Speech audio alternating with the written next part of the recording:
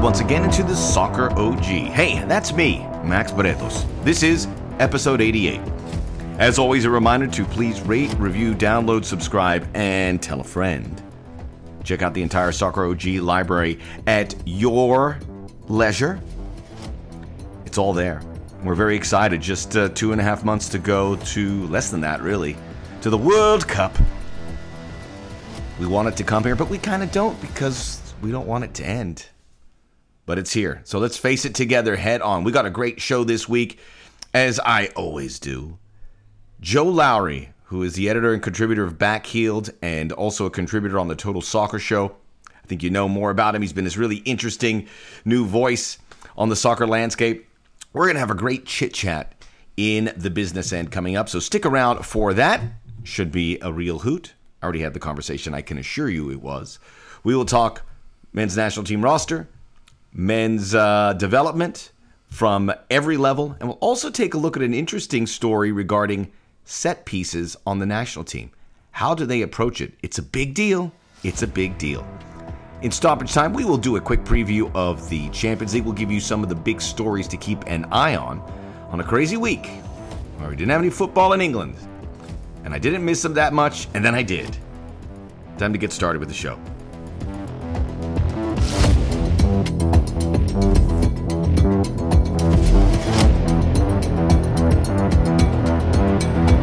Welcome back.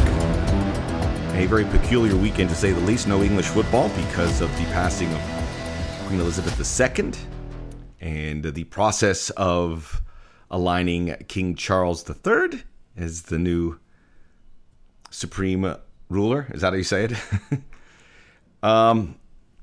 It's the royal family is very odd. I try to respect it because it's not my country, not my culture. So people, it's very important to people. When stuff's that important to people, you don't try to shed too much light on or to be too cute with it. It only complicates things for you. So I think it's being very respectful as much as you can.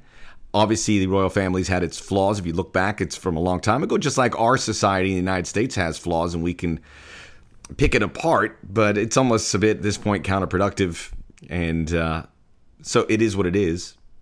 But we talk about it because it happened. You know, my issue is not the royal family, it's just the people who adore, worship, whatever the right word is. And, you know, there was I was in the airport, and the People magazine cover had Princess Diana 25 years later, how have we coped? And I'm like, are you serious? And I think of people that mourned Diana every day. Hopefully it's not that long. For these past 25 years. And members of their own family don't get 1/100th of that. And I know it exists, and it really bothers me.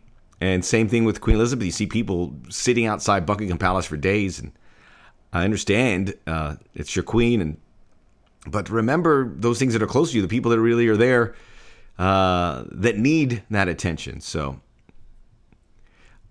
that's all.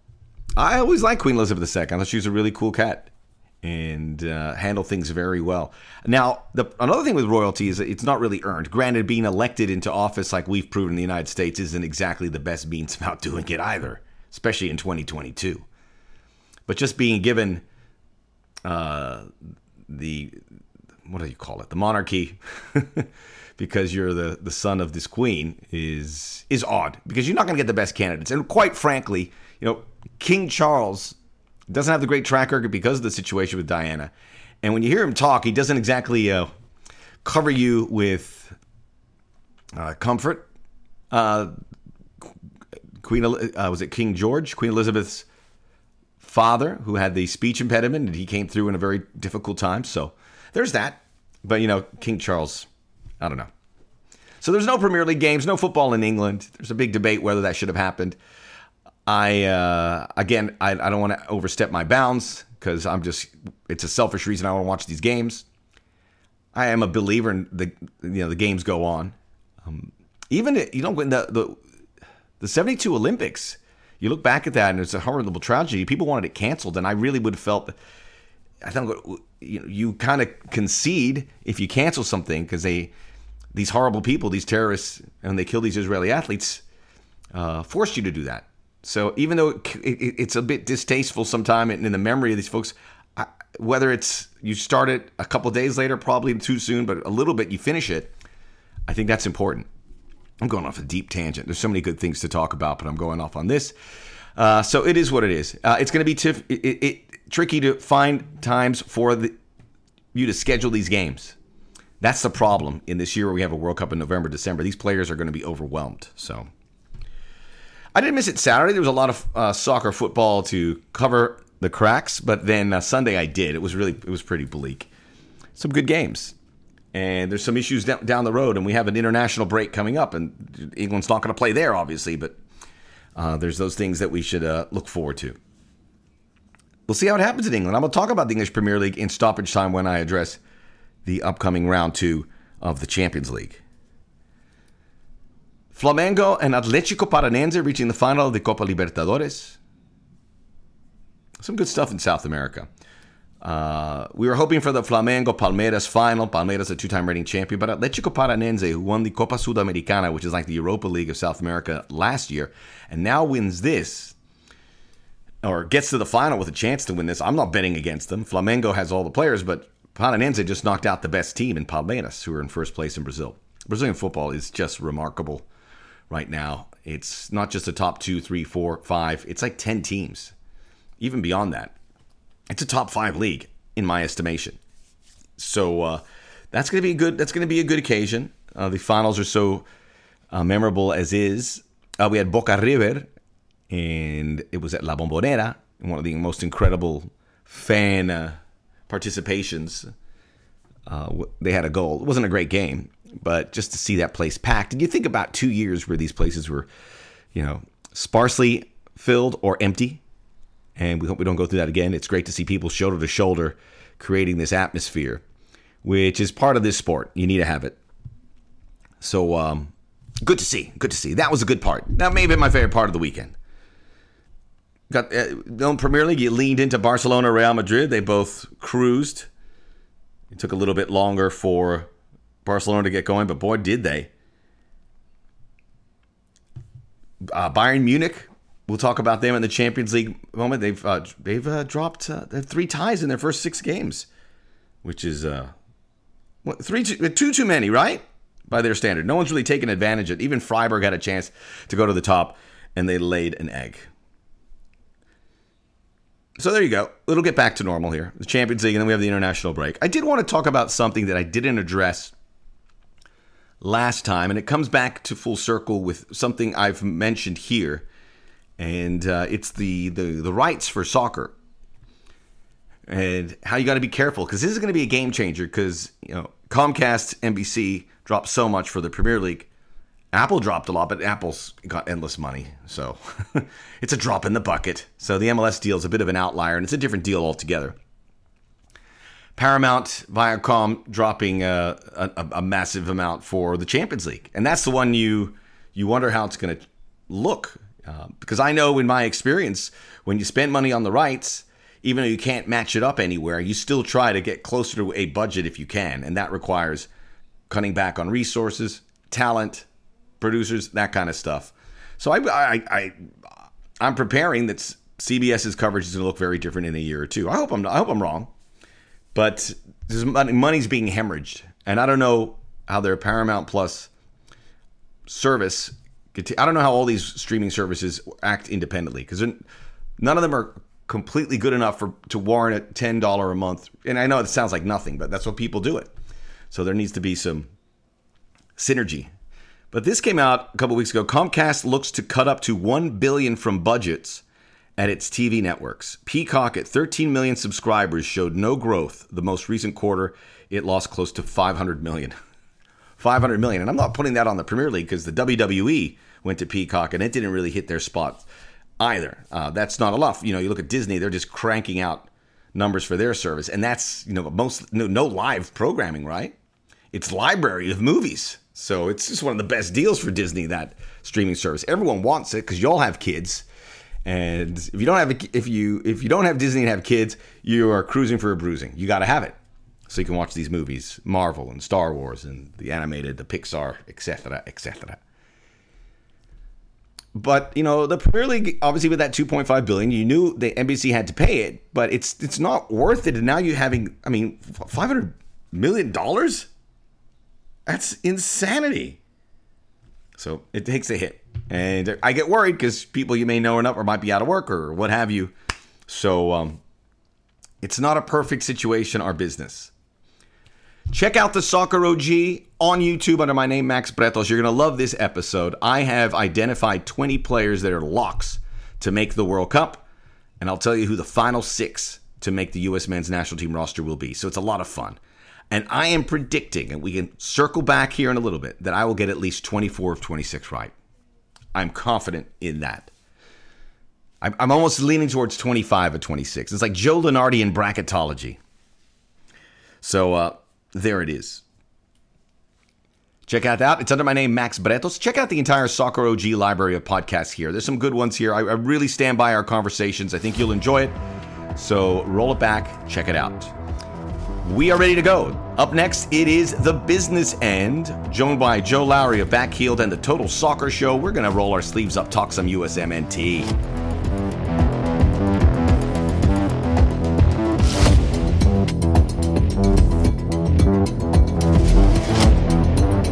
Back to the Soccer OG. We're into the business end, and we welcome in the editor and contributor of Backheeled, who's also a contributor for the Total Soccer Show. You can hear him there, one of the top soccer podcasts in this country. It's Joseph Lowery. Joseph, can I call you Joe, or you prefer Joseph? Either way, either one is fine, Max. Whatever you want. What do you prefer? I usually go by Joe. Joseph's more so when I've done something horribly wrong and I'm getting full names by someone. So Joe is usually the go-to. I have my full first name is Maximiliano and I have 4 middle names. So when my mom uses the full name and a middle name or 2, hot water. You've done something wrong. Something really bad. Wrong. Yeah. Brilliant. You can relate. So I'll call you Joe to make sure to take the edge off. Sure. I'm here for it. Max. Thanks for having me. Seriously, this is going to be great. I'm really excited. As I tell the folks who tune in, this is a great opportunity just to recreate maybe a conversation about the sport. We geek out a little bit, and we're hope without the booze, kind of having a conversation at the bar. Absolutely. Maybe at the restaurant. Tell me a little bit about Backheeled. And sure. I know it's classified as telling American soccer stories, which maybe 20 years ago, you could probably put on one sheet of paper, but right now it has to be busting at the seams, no? Yeah, so we're covering everything, if not everything, trying to do our darndest to get as close to that as possible, while also looking at it through some different lenses, right? I think we're in a great spot right now in American soccer where there are folks covering what happens in the games. There are folks covering, okay, who scored when and sort of what was the general flow of the game and giving some good quotes from pressers afterwards. All that stuff is great and necessary. We're trying to take it one step further, right? Whether that's some actual deep dive analysis into what happens on the field. We did that throughout stretches of the USMNT's most recent games back in June in Nations League and friendlies, with the USWNT's games down at the CONCACAF W Championship, really digging into what's happening on the field, but not just analysis stuff, right? I think that's for some people, and I love that stuff, but it's not for everyone, right? So we have other things. We've had J.Sam Jones, who does just incredible stuff for a number of different places, doing some various deep dives into some sillier MLS topics. So we had him do an MLS bingo card, which I think he absolutely knocked out of the park, right? So doing some sort of stranger ideas that maybe you wouldn't find other places. And then USL coverage, right? We have John Morrissey, who watches more soccer than I can possibly fathom on a weekly basis, especially over the weekends. He's grinding the USL tape and diving into a lot of the big narratives coming out of what I think, Max, is one of the most interesting developments in American soccer right now. That is the USL. And then we have some fantastic NWSL coverage as well, both of them and the U.S. women's national team I mentioned earlier. So trying to go one layer deeper and also tell some good stories about American soccer along the way. Let me ask you about USL, because it is, and I'm guilty of glossing over it a bit. I watch the postseason. I'll watch some games here. I'll watch the teams who are in the U.S. Open Cup. I'd like to watch everything like everyone else. It's just impossible. I invent a lot of things. So if someone says, hey, did you watch the Tampa Bay Rowdies game? Yeah, that's probably some fabrication. But I do. It's just an issue of time. But it's incredible to see what that league is doing, when you would think it would be in an untenable situation to be able to grow the sport. And not only are they growing the sport, they're developing players. The Diego Luna situation, for instance, where an MLS club comes in and purchases a player to bring him into MLS, and he succeeds there. But that's just the tip of the iceberg. Kobe Henry, so many others. They're building stadiums as well. The Louisville situation is huge. And it seems like the growth is continuing, and they have a place somewhere there with the development of the American players where the kids 15, 16 can go to USL and use that as a springboard. What is it that excites you most about this league, and where do you see its place? Where's its future? Sure. I guess in the big picture of things. Well, I mean, there's a few different prongs here, right? At least a couple different prongs. One is, so I'm based in Phoenix. The professional soccer team we have here is a USL team, right? And they've been one of the best USL teams. That's not necessarily the case this season. There's been some turmoil on the field, which people are not too happy about out here in Phoenix. But they built some name recognition in the Valley, where we have a lot of other top tier professional sports teams that do still get, the majority of the attention by a long shot. But I mean, there is that attention that they bring to local markets. And that's one thing. You talk to Jake Edwards, president of the USL, you talk to other figures in the front office, in the league office there down in Florida, and there's this recognition that they can fill gaps that simply cannot be filled by Major League Soccer. MLS keeps expanding, right? And it feels like that's never going to end, even though we all know it will eventually, right? At least we think so. US is a big country, right? I mean, it's a lot bigger than the best countries in the world in terms of soccer, at least in Europe, right? It's massive compared to the top tier teams on the other side of the Atlantic. So the USL can serve a really good purpose, I believe, at filling in some of those local markets that just don't have MLS teams either aren't big enough, or there were other logistical hurdles.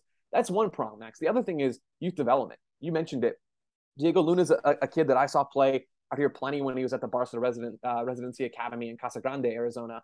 I've seen him play, a dozen times. He goes to USL with El Paso and then gets a move to MLS, and he's playing for RSL. Kobe Henry, you mentioned him, from Orange County over to Stade de Reims in France. He's been in multiple different MLS academies, decided that USL was the best path for him. Brad Friedel is his agent, by the way, decided that was the best thing for him, and goes over to Europe. We're seeing it with Joshua Winder, who's a young center back, that Mark Cartwright, who's I believe the sporting director for USL as a whole, compared to Virgil van Dijk in an interview with Sky Sports, which may have been a bridge or two too far. Still, if they think of that comparison, there's got to be a little bit of truth to it. Yeah, I mean, he's a phenomenal prospect that I think is going to turn more and more heads, already is in the U.S. youth national team system.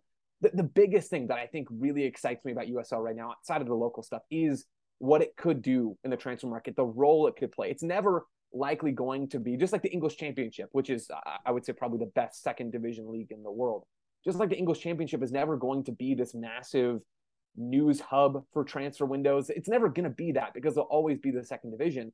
But with the USL, there's a huge market for American players that are generally undervalued. There's still the sense that they're a good deal. Is getting priced out a little bit, but even MLS is still in that category. But USL, I mean, teams are not even scratching the surface there, and I think that's going to be a huge development over the next decade. That is pretty exciting, and I love the fact that the USL extends into markets that normally would have been ignored or overseen, overlooked, I should say. And the way I look at this national team setup, taking it a little further, sure, you see players from all over the country. And then, like you said, you realize what a huge country it is. And when I think of that, I go, okay, there's the possibility here where we are sitting on this gold mine, where not only could, where they talk about winning World Cups, we could find the next Lionel Messi in Santa Ana or in Asheville, North Carolina, wherever it might be. There is this wider net that the USL certainly helps, and the MLS and the MLS Next and the development programs, the academies across the board, the new pivot with the academies. I see this national team, and like I said, I'll see a guy from Pennsylvania, then you'll see a guy obviously from Texas, and then you see like a Chris Richards from Birmingham, Alabama, and I'm like, man, they're everywhere. These kids are everywhere. Now there's a connection, and there is just no stopping that. There's no country. Like every time we go to Europe, you go to Germany. It's a huge European country, but you can go from one end to the other on a train in a matter of hours, 5-6 hours, less than that. You can't do that in the US. So if soccer becomes more popular and there's money involved It really is the sky's limit. So not only do I think the U.S. could win a World Cup based on everything I said, I know I'm going on a bit of a tangent here, but it certainly feels like they could level the huge powerhouses once this machine really kicks in. And it's clearly starting to grind a bit more than it used to. And I think of Brazil, which is the expanse where everyone plays soccer, and we're far, far from that. But if you're able to have a high level of development and you have resources for these kids, it's not far-fetched, is it? I mean, because it's a huge country and they can come from everywhere. And this is we're just getting started, and you already see the signs of that. Certainly with all these players going to Europe, certainly where there's a lot more money for these guys to make.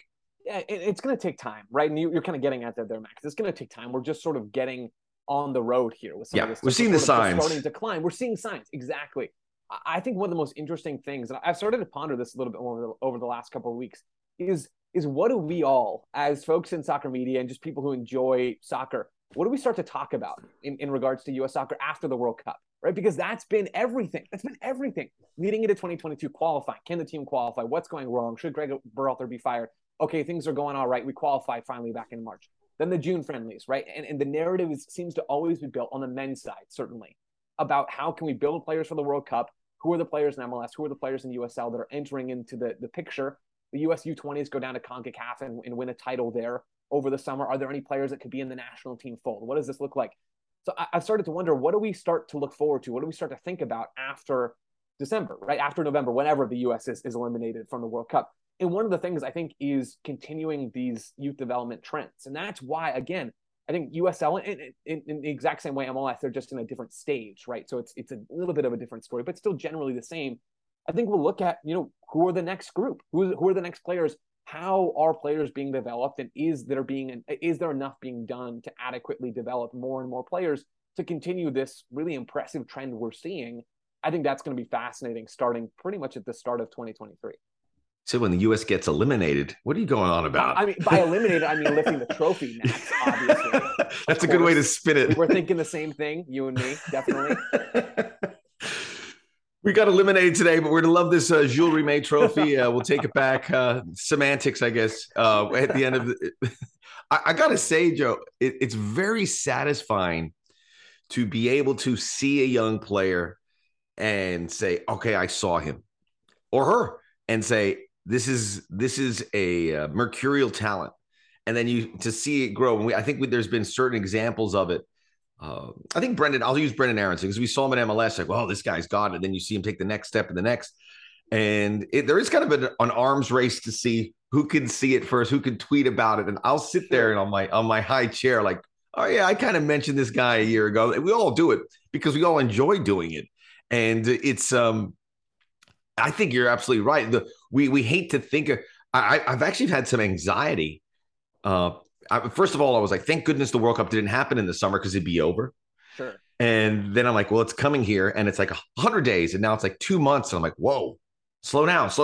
I'm not ready for it because I don't want it to end, and it's going to be difficult because it's going to be, for all of us, it's going to be overwhelming because we're all going to be involved with it. I hope the U.S. has a good run. I think worst case scenario, there's a lot of good that comes out of it to prepare them for 2026, but I tend to think that they could do some good things here. But yeah, what do we talk about it afterwards? I'm very content with seeing that because it's a lot. And you also want to look at what happens after a cycle where we weren't in the World Cup, where kids are more inspired. And to your point with the marketplace, where there's so many eyeballs here because they're getting a good deal.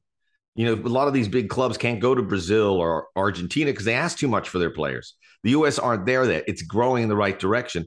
But I think all of us that cover the sport, could sustain interest from a public by introducing them to the next players. Everyone likes them. It's like they're our kids. Yeah. So I 100% believe it. And certainly with that 4-year cycle, it's not going to be there's going to be a little downer when the World Cup ends, but it's going to get ramped up pretty quickly, especially these players make their way to top European leagues, which we're seeing at an incredible clip. Granted, not many of them are.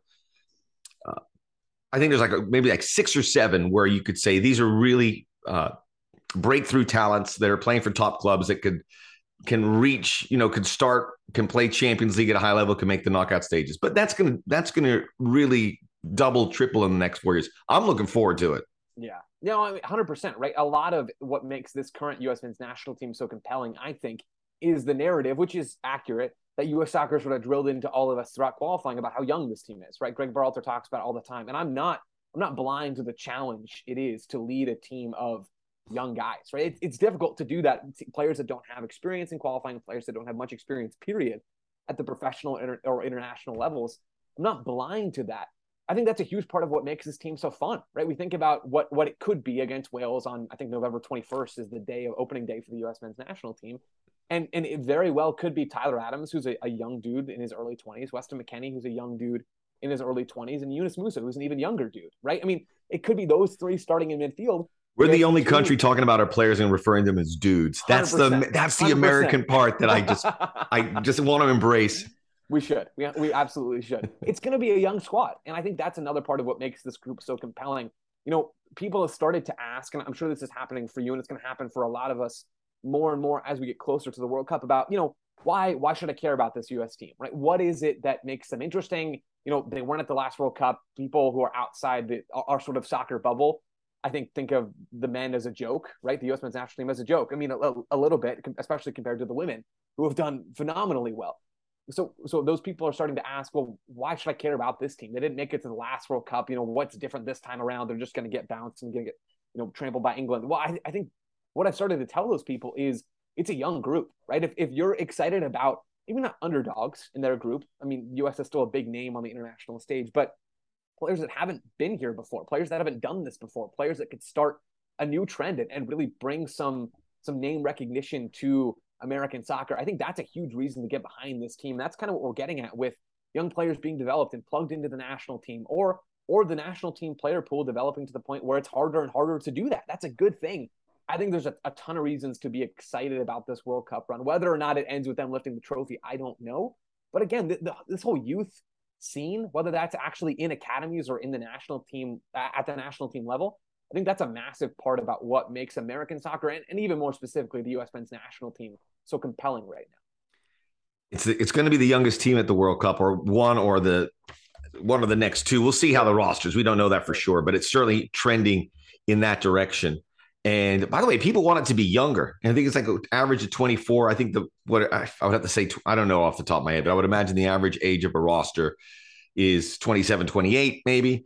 And they want it younger. And I'm like, okay, look, the U.S. doesn't have to get younger. They've already committed to a youth movement. So at some point you do need some experience, and every national team does that. Most of the guys that you're going to see at the business end of this tournament playing for the trophy are going to be in their 30s, very late 20s. At least that's the sweet spot. And players get better now as they get a little bit older. I think their careers go a little bit longer than they did a few years ago in every sport. It's pretty cool. If you get older, which we all do, you can see that. But it's for me, you made an interesting point, because this is an opportunity to draw new fans, and that's the lifeblood. That's what's going to be good for us. That's how we're going to have a sustainable future, Joe. That's how you're going to be a millionaire in 10 years if you continue on this process. And I know that there's fans that want to get into it. I know that they're intimidated to get into it because they're afraid, from the conversations I've had, of kind of being lectured or being told this or that. And I think, just talking to you, you're one of the guys I know could certainly, put an arm around someone's shoulder and say, this is what's good. And I think that's what they're looking for, because this is an important moment. But the fact that they can come from the bottom floor where these kids are developing, I think that's a real good hook. And this is something where they could say, okay, here's 2022. I saw these kids that are 19, 20, 21 play. Now I have a foundation. Yeah. I have a foundation, and I've kind of come in on that bottom floor and I can do it. I don't know exactly how it works. We've been trying to expand our footprint and build our audience for years. I've been doing it forever. I've had more misses than hits with where I've gone, but I do believe we've got to have that messaging right. But the players will help because they're relatable. Yeah. And they're very American. They're come from everywhere. And then you see it, when you hear a Brendan Aronson interview or Tyler Adams interview in the Premier League, they maintain themselves as they would be. And I think if we can connect the dots with that audience and these players, it's going to hit. Well, and how cool is that? I love that, Max. You mentioned Chris Richards earlier. This kid from Birmingham, Alabama. Alabama just barely squeaking by Texas yesterday in college football. I mean, no one thinks of Birmingham, Alabama, or at least no one outside of Birmingham, Alabama, thinks of Birmingham, Nope. Alabama, and soccer in the same sentence, right? And maybe now they're starting to, right? How good of a hook is that? You mentioned the word hook. To point to Chris Richards on the field against England on Black Friday, which I think could be like the biggest game on American soccer TV, on television, this biggest soccer game that we've ever seen, right?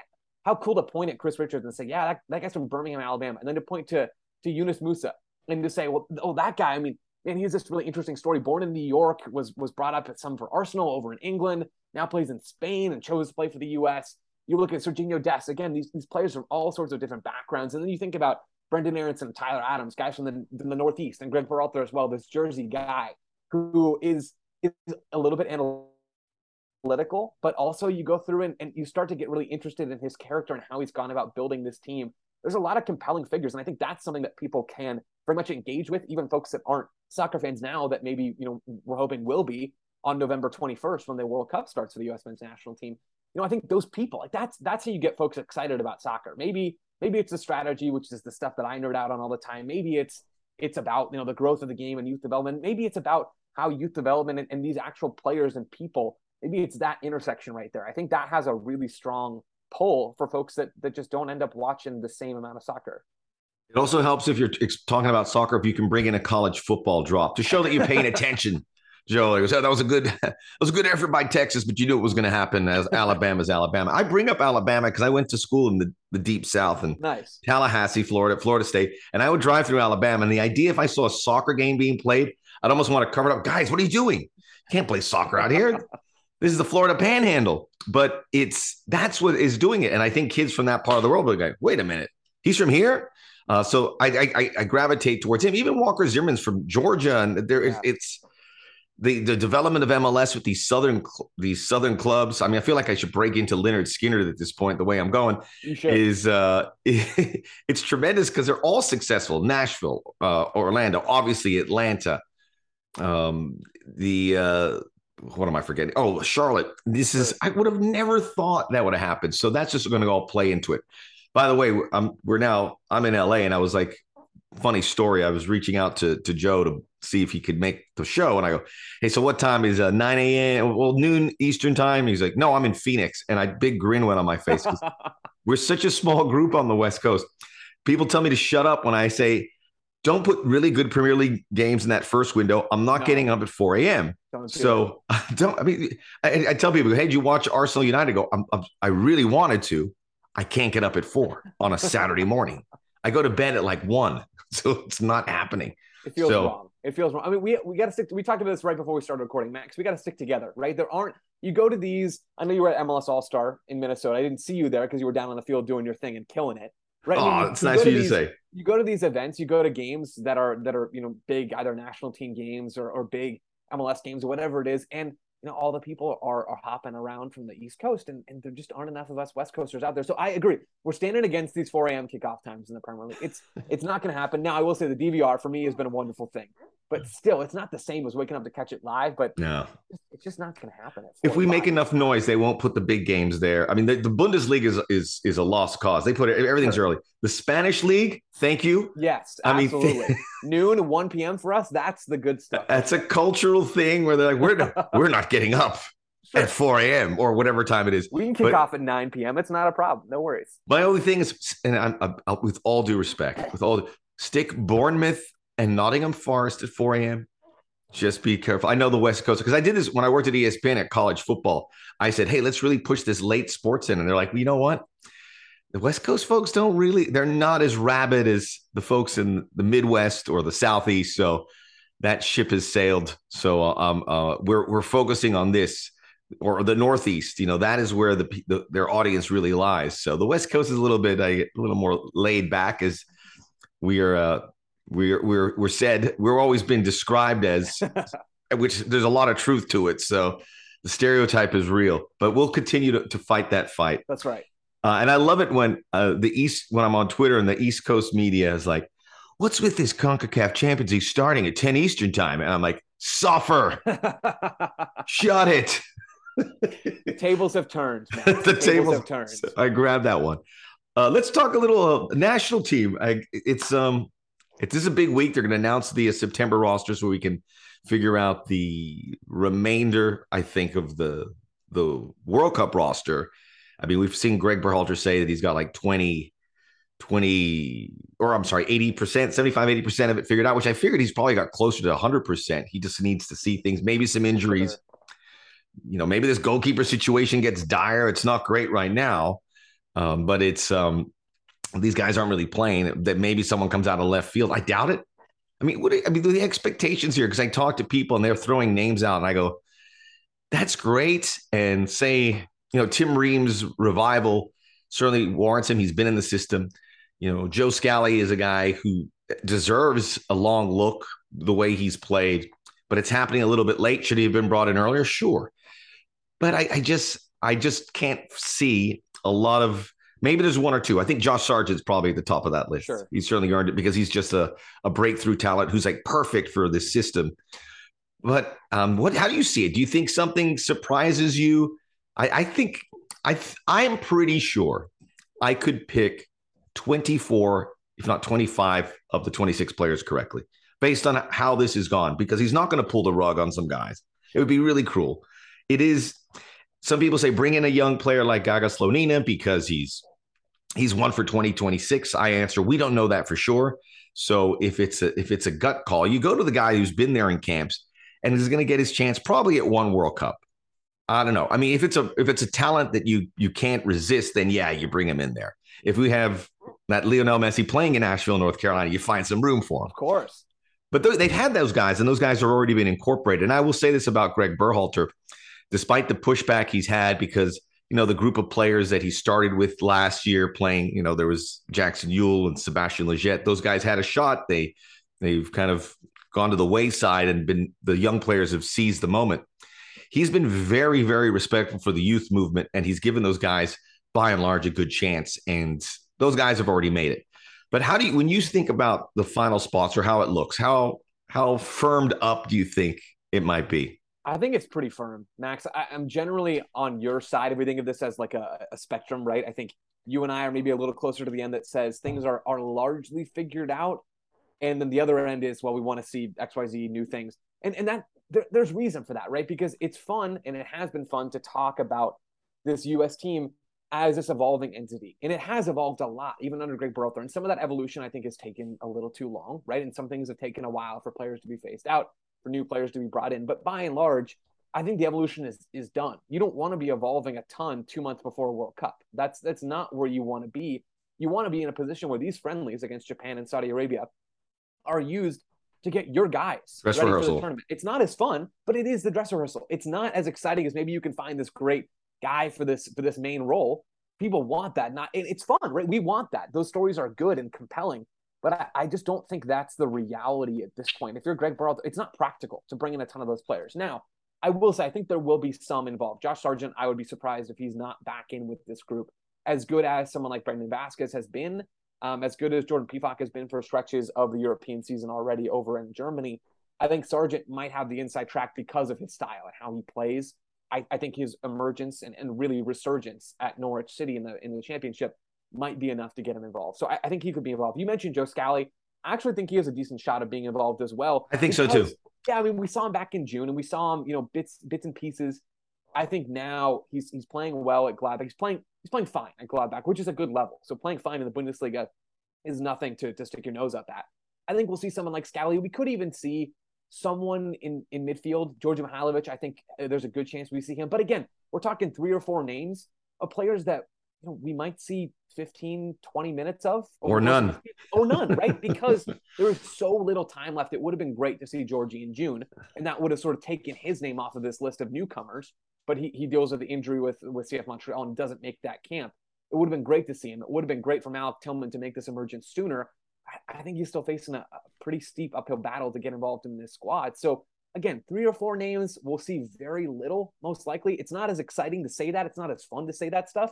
But I think there is also a very fun, you just have to look at it a little bit differently. There's a fun reality where we're going to get to see the World Cup team play a decent chunk of minutes in 2 games, 2 months before the World Cup. There's something there, even if it's not this new shiny angle that I think, we're all sort of drawn to naturally. Joe Scally and Sam Vine. So there's a left back, and I was discussing this with a few folks, and Anthony Robinson, where it's kind of in the gray area about his injury. I'm sure he's going to be ready, but the fact that this injury happened, you need to have cover. And all of a sudden, if you get a pure the inverted, or bring in some guy who's a right, Sure. I just bodes well for one of those two guys. So I think one or two get called in here, and one might actually, I think one makes the roster in November. I do. It's just be by necessity, because like you said, you want to fill out this roster where it's you have your 26 best, but the last few guys are probably not going to play, maybe a spot role here or there. There'll be some specialist situations. I think you said like a Jordan Pefok who could come in to face a header or a cross or two at the end of a game, which could be handy. But the left back is pretty tangible. And we have, Serginho Dest, also not 100%. He's kind of coming back. Hopefully that happens, but you need game time. But those are some big decisions. I think it's pretty close. But then on the flip side, there will be a surprise or two. I don't know if you can call it that. I just know if there's, I'm going to use Paul Arriola as an example, who's been there along for the ride. I just can't see Greg Berhalter going to him, I just don't have enough room for you all of a sudden. It just doesn't add up. It's happened in the past, but it doesn't add up. So it feels unlikely in a number of these situations. Now, I'm not going to say it's impossible, and I'm not totally convinced that on merit, Paul Arriola should be involved in this squad. Yep. But I mean, he's been around, right? He's been doing this job, and he clearly does things that Berhalter likes. Otherwise, he wouldn't have been around for this long. And you also think about some of the other injuries in that winger pool. So Gio Reyna's just now sort of getting back to full fitness. Tim Weah's not playing for Leo right now because he's hurt. Christian Pulisic hasn't been playing because he's been under Thomas Tuchel's thumb for a while. Maybe that's changing. But there is certainly a spot there for a winger. And maybe Berhalter surprises us and he does audition someone like Malik Tillman again and he plays well and Paul Arriola does stay home. I don't know what that's going to look like. But again, I think we're saying the same thing. It's going to be relatively few spots that are up for grabs. Maybe the end of the number 9 depth chart is up for grabs a little bit. Maybe there's a spot still in central midfield that George Mihailovic could snag. Maybe left back could be an area that Berhalter has to sort through, whether he brings a right footer as the backup or he uses Sam Vines there. And I think generally the center back stuff is pretty well sorted as well. We'll get a much better read on this stuff in a few days, but generally I think it's going to be about, and this window should be for seeing the best players in the pool go out there and play and get ready to play their best at the World Cup. I laugh, Joe, because you said we could get a better idea, but I just can't wait. And we talk about it now. We're already like skipping the September games, trying to project what happens. It's lunacy. It really is. But it's the way it goes. Now, by the way, I actually put together my roster and I had Arriola in, but a guy like Jordan Morris, I didn't. And he kind of fits the same category as Arriola. There's just not enough room for everybody. Yeah. And that's the challenge that Berhalter faces, right? Is he's brought a lot of these guys along, and there's also been some young players emerging. How do you balance that? How do you still keep chemistry within the squad? Christian Roldan's been around for a long time as well. He would fit into that category, but he's been injured. With Seattle, so maybe that sort of makes Berhalter's decision for him. It's not an easy decision to make by all means, given that Roldan seems to be just a really great locker room glue guy. I'm not as high about what he brings on the field for the national team, but there's certainly something to be said for this interpersonal stuff that happens that we're not privy to. So these are hard choices. And at times like this, I'm very thankful that I'm not Greg Berhalter, because having these difficult conversations sounds miserable. And Berhalter's been on the other end of these conversations before as a player, which I do think puts him in a better position to relate to players that he's going to have these tough calls with. But man, it's a brutal thing. And again, I would much rather be on this side of the field talking about this stuff than actually having to make those calls. Yeah. And Greg is a guy that has that personal touch. I mean, he's a good dude. I mean, we don't know about how he looks like as a coach, and he had his critics. I've been one of those critics from time to time, but the way he's managed this roster, I think he's done an A+. The guys are in, but these conversations are going to suck. And some guys have worked so hard for probably one World Cup in their life are going to see it disappear. So just keep that in mind when you do it. There's a lot of hard. We've all dealt with it. We've all kind of, in our own personal way, dealt with disappointment. But this is the World Cup, and it's going to be very tough. One other thing you mentioned about midfield, I think there's a possibility for someone there. And you mentioned Mihailovic or maybe Eric Williamson. We blend in the wingers and the midfielders, but there's certain guys that can play a 6 or an 8. And even though Gio Reyna and Brendan Aronson are considered that, they're not really that type of Adams McKennie type midfielder. And I have 5 with Adams, Musa, McKennie, De La Torre, and Kellen Acosta, who are locked in. And I figure there's maybe room for one more. So maybe there's another surprise there. That's the kind of the undertold story of, do you want an extra guy there that could probably play some minutes because he could fill in for 2 guys, right? Yeah. So there's a possibility. It would have been rolled on, but I think your point about the injury makes a hard decision a little easier, and maybe a younger guy that's shown that talent gets in there. So the more I talk about it, Joe, maybe we know a lot less than we think we do. Well, I mean, again, yeah, there's a few things. There's a few areas we kind of talked about those areas, but I still don't think that those things should necessarily distract from the development of this team in September, which is going to be a short window. It's not a long time. Berhalter doesn't have a ton of minutes either on the training field or on the field to continue to shape this team. But I would wager, and certainly I think Greg Berhalter would agree with this, this is about his guys, like the guys that he thinks that he really backs on November 21st to go out there and continue to refine their play together. Because generally speaking, with how injury prone some of these players have been, we still haven't seen a lot of minutes with the best guys on the field together. I mean, how many minutes have we seen with Serginho Dest and Gio Reyna and Christian Pulisic and McKennie and Musa and Adams and on the field together? It might be 0. I don't know what the number is. If it's not 0, it is very, very low. We just haven't seen it. And so I think this is a great chance over the next couple of weeks to see it play out. And sort of the rest of the roster stuff is important. I'm not trying to say it's not.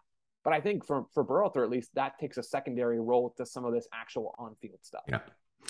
And for those who are looking for a number 9 option, we mentioned Sargent, you mentioned Vasquez, and there's Pefok and Haji Wright, and they all deserve to be in there. But even if they all brought in, you can't get the minutes where you're going to be able to look at them and say, all right, I'm making a snap decision here.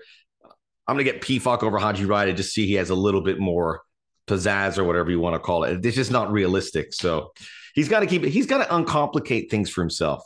If you bring in these players, it's going to get going. You don't want to bring in false hope. Man, it's a tough job. But I did want to look, you had a tweet and it was very interesting to me, and I wanted to bring it up. You mentioned Lars Knudsen.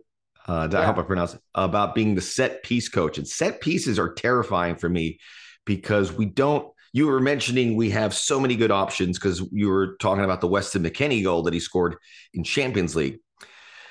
So you have Weston McKennie, who is a threat off a corner kick or set piece. Walker Zimmerman, Aaron Long. Aaron Long has got 4 goals in MLS, which is a great total. Walker Zimmerman doesn't, but we know he's capable of doing that. Sure. He's had his fair share of goals. There are maybe Josh Sargent, maybe Jordan Pefok. There's a lot of guys that could probably head in an important goal. The question is, for me, who hits that ball? And I'm sure the same question for you, because Christian Pulisic hasn't really, that's not his best attribute. He's got a lot of great attributes. Free kicks, corner kicks, not up there. Who else? I'd say Kellen Acosta would be the second option. I just don't see Kellen getting on the field a lot to do that. I did the FC Dallas LAFC game. I always call the LAFC games. Jesus Ferreira is pretty handy in those positions. I mean, he was pretty menacing. I don't know if that comes in, but you got the coach. To me, this is a place where the U.S. can separate from some teams because of the beneficiaries in the set pieces. The benefactors, we don't know yet. But I mean, how big or how small of a role is that? But the fact that you tweeted about it certainly tells me that there's some meat on this bone. Yeah, it's something I've been thinking about a little bit with this U.S. team. They've had some issues in the past creating chances in open play. I think the biggest thing that doesn't get talked about a ton under Greg Berhalter has actually been how good they've been defensively. They don't tend to give up a ton of chances, even against good teams. They've been solid, but the attack at times has lagged, and it's been covered over by some of the defensive stuff. But set pieces can be a really great weapon for the U.S. And Max, I totally agree. There are massive questions about who's serving those balls. And I know maybe that sounds like hyperbole and maybe, it's not that big of a deal. It's just a few seconds out of a game at a time. And there's a few set pieces every game. But I think it could play a big role in this U.S. World Cup run if we see one, because of how many players are there to head the ball home. McKennie, Zimmerman, Long, you mentioned a bunch of them. You even think about some of the number 9 options. Josh Sargent can be a useful player in the air. Brendan Vasquez, if he's called up. Jordan Pefok, certainly if he's called up. There's going to be at least 1 or 2 9s in this squad that can be dangerous in the air. So then the question is, you bring in this set piece coach, which I think is a fascinating development by the U.S. with a few months before the World Cup. You bring him in clearly to work on set pieces, clearly seeing it as an area that you can really maximize and take full advantage of at the World Cup. That's the only reason why you would do that. So who serves the ball in? Jesus Ferreira is a really interesting one, and not one that I would have thought of first of. Me neither. It just hit me this weekend. Yeah, I mean, he's great on the ball. Ferreira has a really nice right foot. He's a technical player. He's not really a threat in the air at all. So bringing him out of the box, I don't think is a big issue. That could be an interesting choice. You mentioned Acosta, I think can do a decent job. Gio Reyna is the other one that comes to mind for me. But the question with him is he going to be on the field, right? Because of how little he's played and how injury prone he's been, like I mentioned with some of these other guys earlier. So if he's playing, I think Gio Reyna is probably that guy. If not, maybe it's Acosta. If not, Pulisic, despite not being very good at it to my eye, still is someone I think holds a lot of weight with this team. So maybe we still continue to see him sort of bash his head against the wall. And maybe something happens there, or maybe it's a wild card, like Jesus Ferreira or someone else that we didn't expect.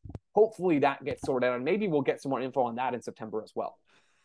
More late nights for the coaching staff figuring this one out. It's just crazy. And the set piece situation also is pretty. It's enormous because I think with Christian Pulisic and others, they're going to get set pieces. That's what he's good at, is getting fouled and setting up a free kick, or maybe pushing to the byline and getting a corner kick there. Those are going to come up. That's why this, to me, is a pretty significant part of this U.S. team. We shall see. Yeah. I lost my train of thought there. Well, I'll skip it. We'll just get to the World Cup. I had it. I gotta write things down. And I was telling Joe that when we started this, I got one of these rolling LA blackouts, which they always threaten. I go, "You're not going to do it." Well, they did it. But my laptop was charged. We were all good, so we were able to persevere. How confident are you of this? What the U.S. can do? Because this is, I'm gonna hopefully doing a daily World Cup show with the Soccer OG, and it'll be good. The Total Soccer Show, you'll be contributing on there, and whatever you do, if the USA makes a quarterfinal, our audience will double, triple, quadruple. Sure. So we're on there. We're the caboose on the train here, and hoping to do that. But I'm optimistic, and it kind of made me a little more, because we beat this team up because of how they do in CONCACAF, and I think any country in their region is going to struggle qualifying when you have familiar foes. And we judge this team based on how they do against Honduras and Costa Rica and Mexico, obviously. But the two games they had against Uruguay and Morocco kind of gave me a little light. I wish we had more games like that. Yeah. I'm glad we have Japan, Saudi Arabia. I think under the circumstances, those are pretty good games. Japan was almost a quarterfinalist in the World Cup, but they're good. They had great young players popping up everywhere. Yeah. In the Bundesliga and so forth. Japan's going to be a handful in that World Cup, but we won't talk about Japan as much as I'm tempted to. I want to talk about every team, and I know you guys will, getting closer to it, as will I. But when I saw those games where they're not facing a lower block and they're facing a team that plays them a bit, there was these moments where you go, the U.S. is so comfortable here, particularly in Morocco, who, people diminished what they did and they were missing a couple key players. And I know I'm going way back in time, but it's the U.S. got theirs, and the same with Uruguay. If that was a World Cup, you beat Morocco, you tie Uruguay 4 points, you're going to the round of 16 against two good teams, too high. Morocco's a very good African team. I think after Senegal, the best African team at the World Cup.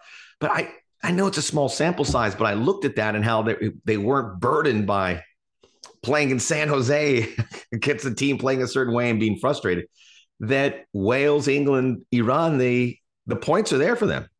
100%. I mean, I think it is entirely possible for the U.S. to make it out of this group. I think that's the line, right? When we're talking about this team is the first goal here is to get out of the group.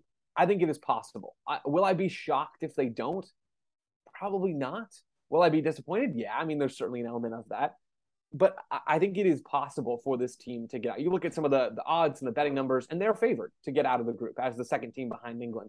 I think that feels about right when you watch this team and you go through and you watch some of Wales and you watch some of Iran. Two very capable teams with game-breaking talent. Iran, a team that not a lot of folks know about. They've gone through some managerial changes very recently, going from one coach to the other, Dragan Skocic, and then Carlos Queiroz is back involved, and a name that maybe some folks out there are already familiar with, And former Iran coach. he almost got them through to the round. He almost won them that group. It was so weird 4 years ago. Right, and that was a tough group as well for Iran. Yeah, so, Spain, Portugal. There is talent in this group, but there's also talent with this U.S. team. So I think they are fully capable of getting out of the group. Greg Berhalter's talked about this before, and I think this is a really interesting and good way to look at things.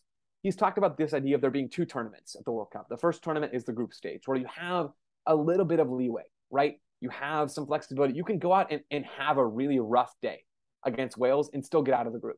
So that's the first tournament. It's the knockout round. Sorry, it's the group stage. The second tournament then being the knockout rounds, where really there's not a lot of mercy, there's not a lot of leniency, but there is this variance that happens in a single game. We see this in MLS all the time in the playoffs. RSL go out there and tank against the Seattle Sounders. They don't do much of anything in the attack. They don't shoot the ball, and they still beat the Seattle Sounders, right? I mean, this stuff can happen in knockout games. So Berhalter, when he's asked about, can you guys go in and win the whole thing? Well, yeah, you can, right? Because it doesn't take but a little bit of luck, a little bit of the ball rolling your way, and obviously some good performances as well to make a deep run in that second tournament, the second phase of the World Cup. So I think the U.S. could make a run. I think they could do it. It is not impossible. Is it likely? No, right? Of course not. That's just how this game works. Is it likely for England to do that? Not all that much more likely. Once you get into that second phase, a lot of wild stuff happens. So there's a chance for sure. And I think this team has every bit in them to make a really fascinating deep run in this tournament.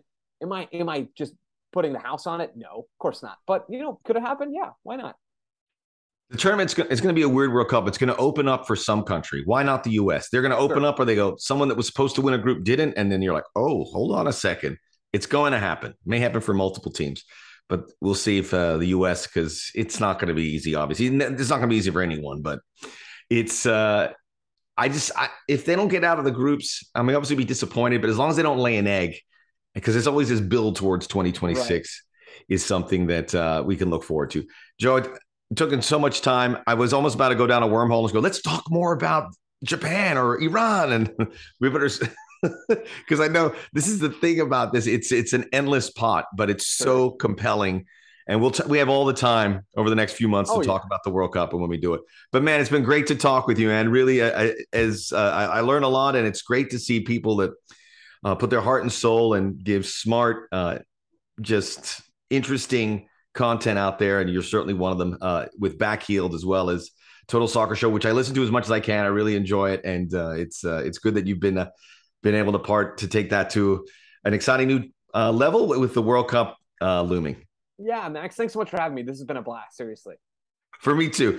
Joe Lowery, check him out. One of the good guys. They're all the good guys. There's a couple bad guys, but he's one of the good guys. Soccer OG, out of the business end. We'll be back. We'll preview a little bit of the Champions League next in stoppage time.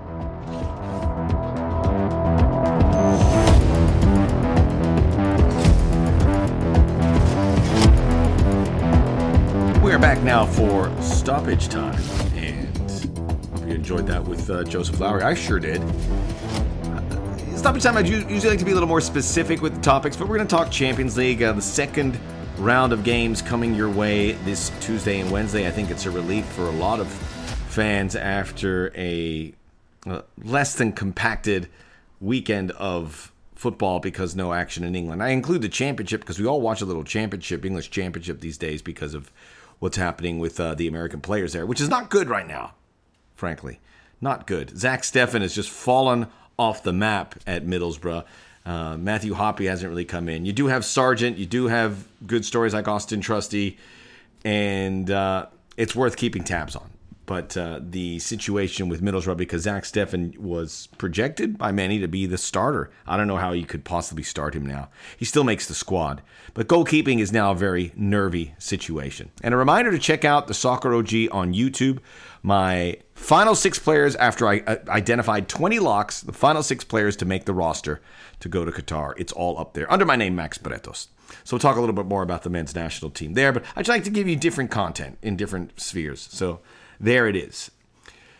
Champions League coming your way tomorrow. And there's some big stories. And I'll start with the one that I already touched on. Is like, how did the English teams fare after not having any action? And not to mention, it's got to be a very heavy situation because of the death of Queen Elizabeth II. The funeral's coming up, and that's going to put the Arsenal game on Thursday in peril. And who knows how to react. And the English teams obviously have some problems. Liverpool losing to Napoli is a big one, certainly. Tottenham Hotspur cruised.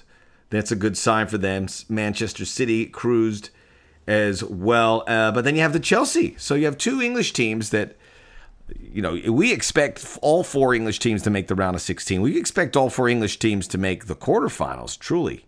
So it's something to keep an eye on. And I think Chelsea will get well, and they'll have some time with Graham Potter, but they would like some time. They don't get the time here because match day 2 is upon us. So we look at that. Tottenham's at Sporting.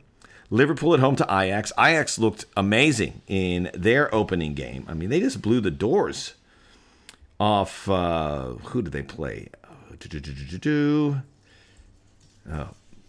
I'm drawing. Rangers. They crushed Rangers 4-0. So Liverpool and Chelsea have some concerns here. And now Chelsea play at Red Bull, home to Red Bull Salzburg. If anything happens wrong there after the loss to Dinamo Zagreb, they could be in peril. So that's a big story to watch, and we want to see how they all bounce back.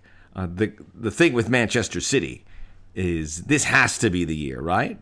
Because now you realize what they were missing, and it was Erling Haaland, a guy who will just score a ton of goals in front, who can tap them in.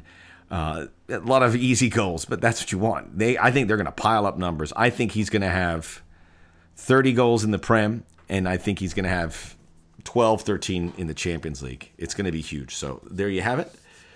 The English team's obviously a big story there. Now, the other one are the Serie A teams. And the Serie A has labored in this competition over the last few years. They've had a couple nice stories. Atalanta in 2020, obviously making it far, almost to the semifinals. Roma's had that one good tournament in recent years.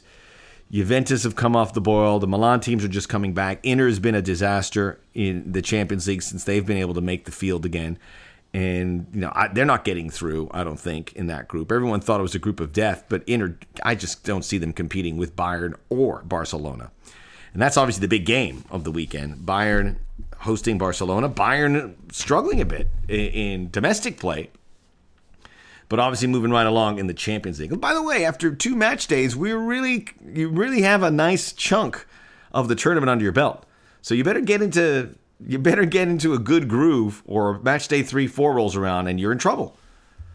It's certainly to win a group, but it's going to be tricky. So now what happens with the Serie A? We have Napoli. Napoli play at Rangers. Was the win over Liverpool more of a situation of catching a team at the right time? I tend to think it was. Napoli had a lot of guys play out of their mind, and that win alone should get them into the round of 16. But it's not a guarantee. And Rangers at Ibrox are always going to be tricky. Both Scottish teams, I think, will make it difficult for an opponent or two. Napoli is the good story. Other than that, you have Inter, who lost at home to Bayern. They'll have Victoria Pilsen, which a game they should win. Then you have Juventus, who played very well, but lost to PSG in the opener, and have really been poor in their domestic campaign. Lucky to escape with a point against, well, not lucky because they came back, but they should have had the game winner late. So obviously disappointing there from the Juventus. And Milan tied at Red Bull Salzburg. Milan's the one you think could maybe make a run. I just don't know. I don't know if the Serie A, they call them the Farmers League with the French League, and they are a little more farmery than they are elite team. I refuse to think any otherwise. Inter won't get through in their group. You have Napoli, which should. Milan probably should with Chelsea. And then Juventus probably should with PSG. Juventus take on Benfica. So that's a story to keep an eye on. The Serie A. As for the big games, Liverpool, Ajax, I mentioned Bayern, Barcelona, Juventus, Benfica, Real Madrid, Leipzig also. And we'll take a better shape of this. So enjoy it. The games coming your way tomorrow. I'm taping this on a Monday, and then on Wednesday. I think we can all look forward to seeing what happens afterwards. And man, this is going to be a complete sprint heading into the World Cup. We didn't know how it was going to look like. It's going to be weird. And now with what happened with the Queen, it's going to be even weirder. So there it is. The Soccer OG. Rate, review, download, subscribe, and tell a friend. Check out the Soccer OG library of podcasts. Check out the Soccer OG on YouTube under my name, Max Bretos. We got you covered. I have some huge news that I'm working on for the World Cup. Could not be more excited. But until it's firmed up, I will not share it. But keep in mind, some big plans on the horizon. That's all the time we have. Again, thanks to Joseph Lowery. We'll be back again next week. Until then, Placido Domingo.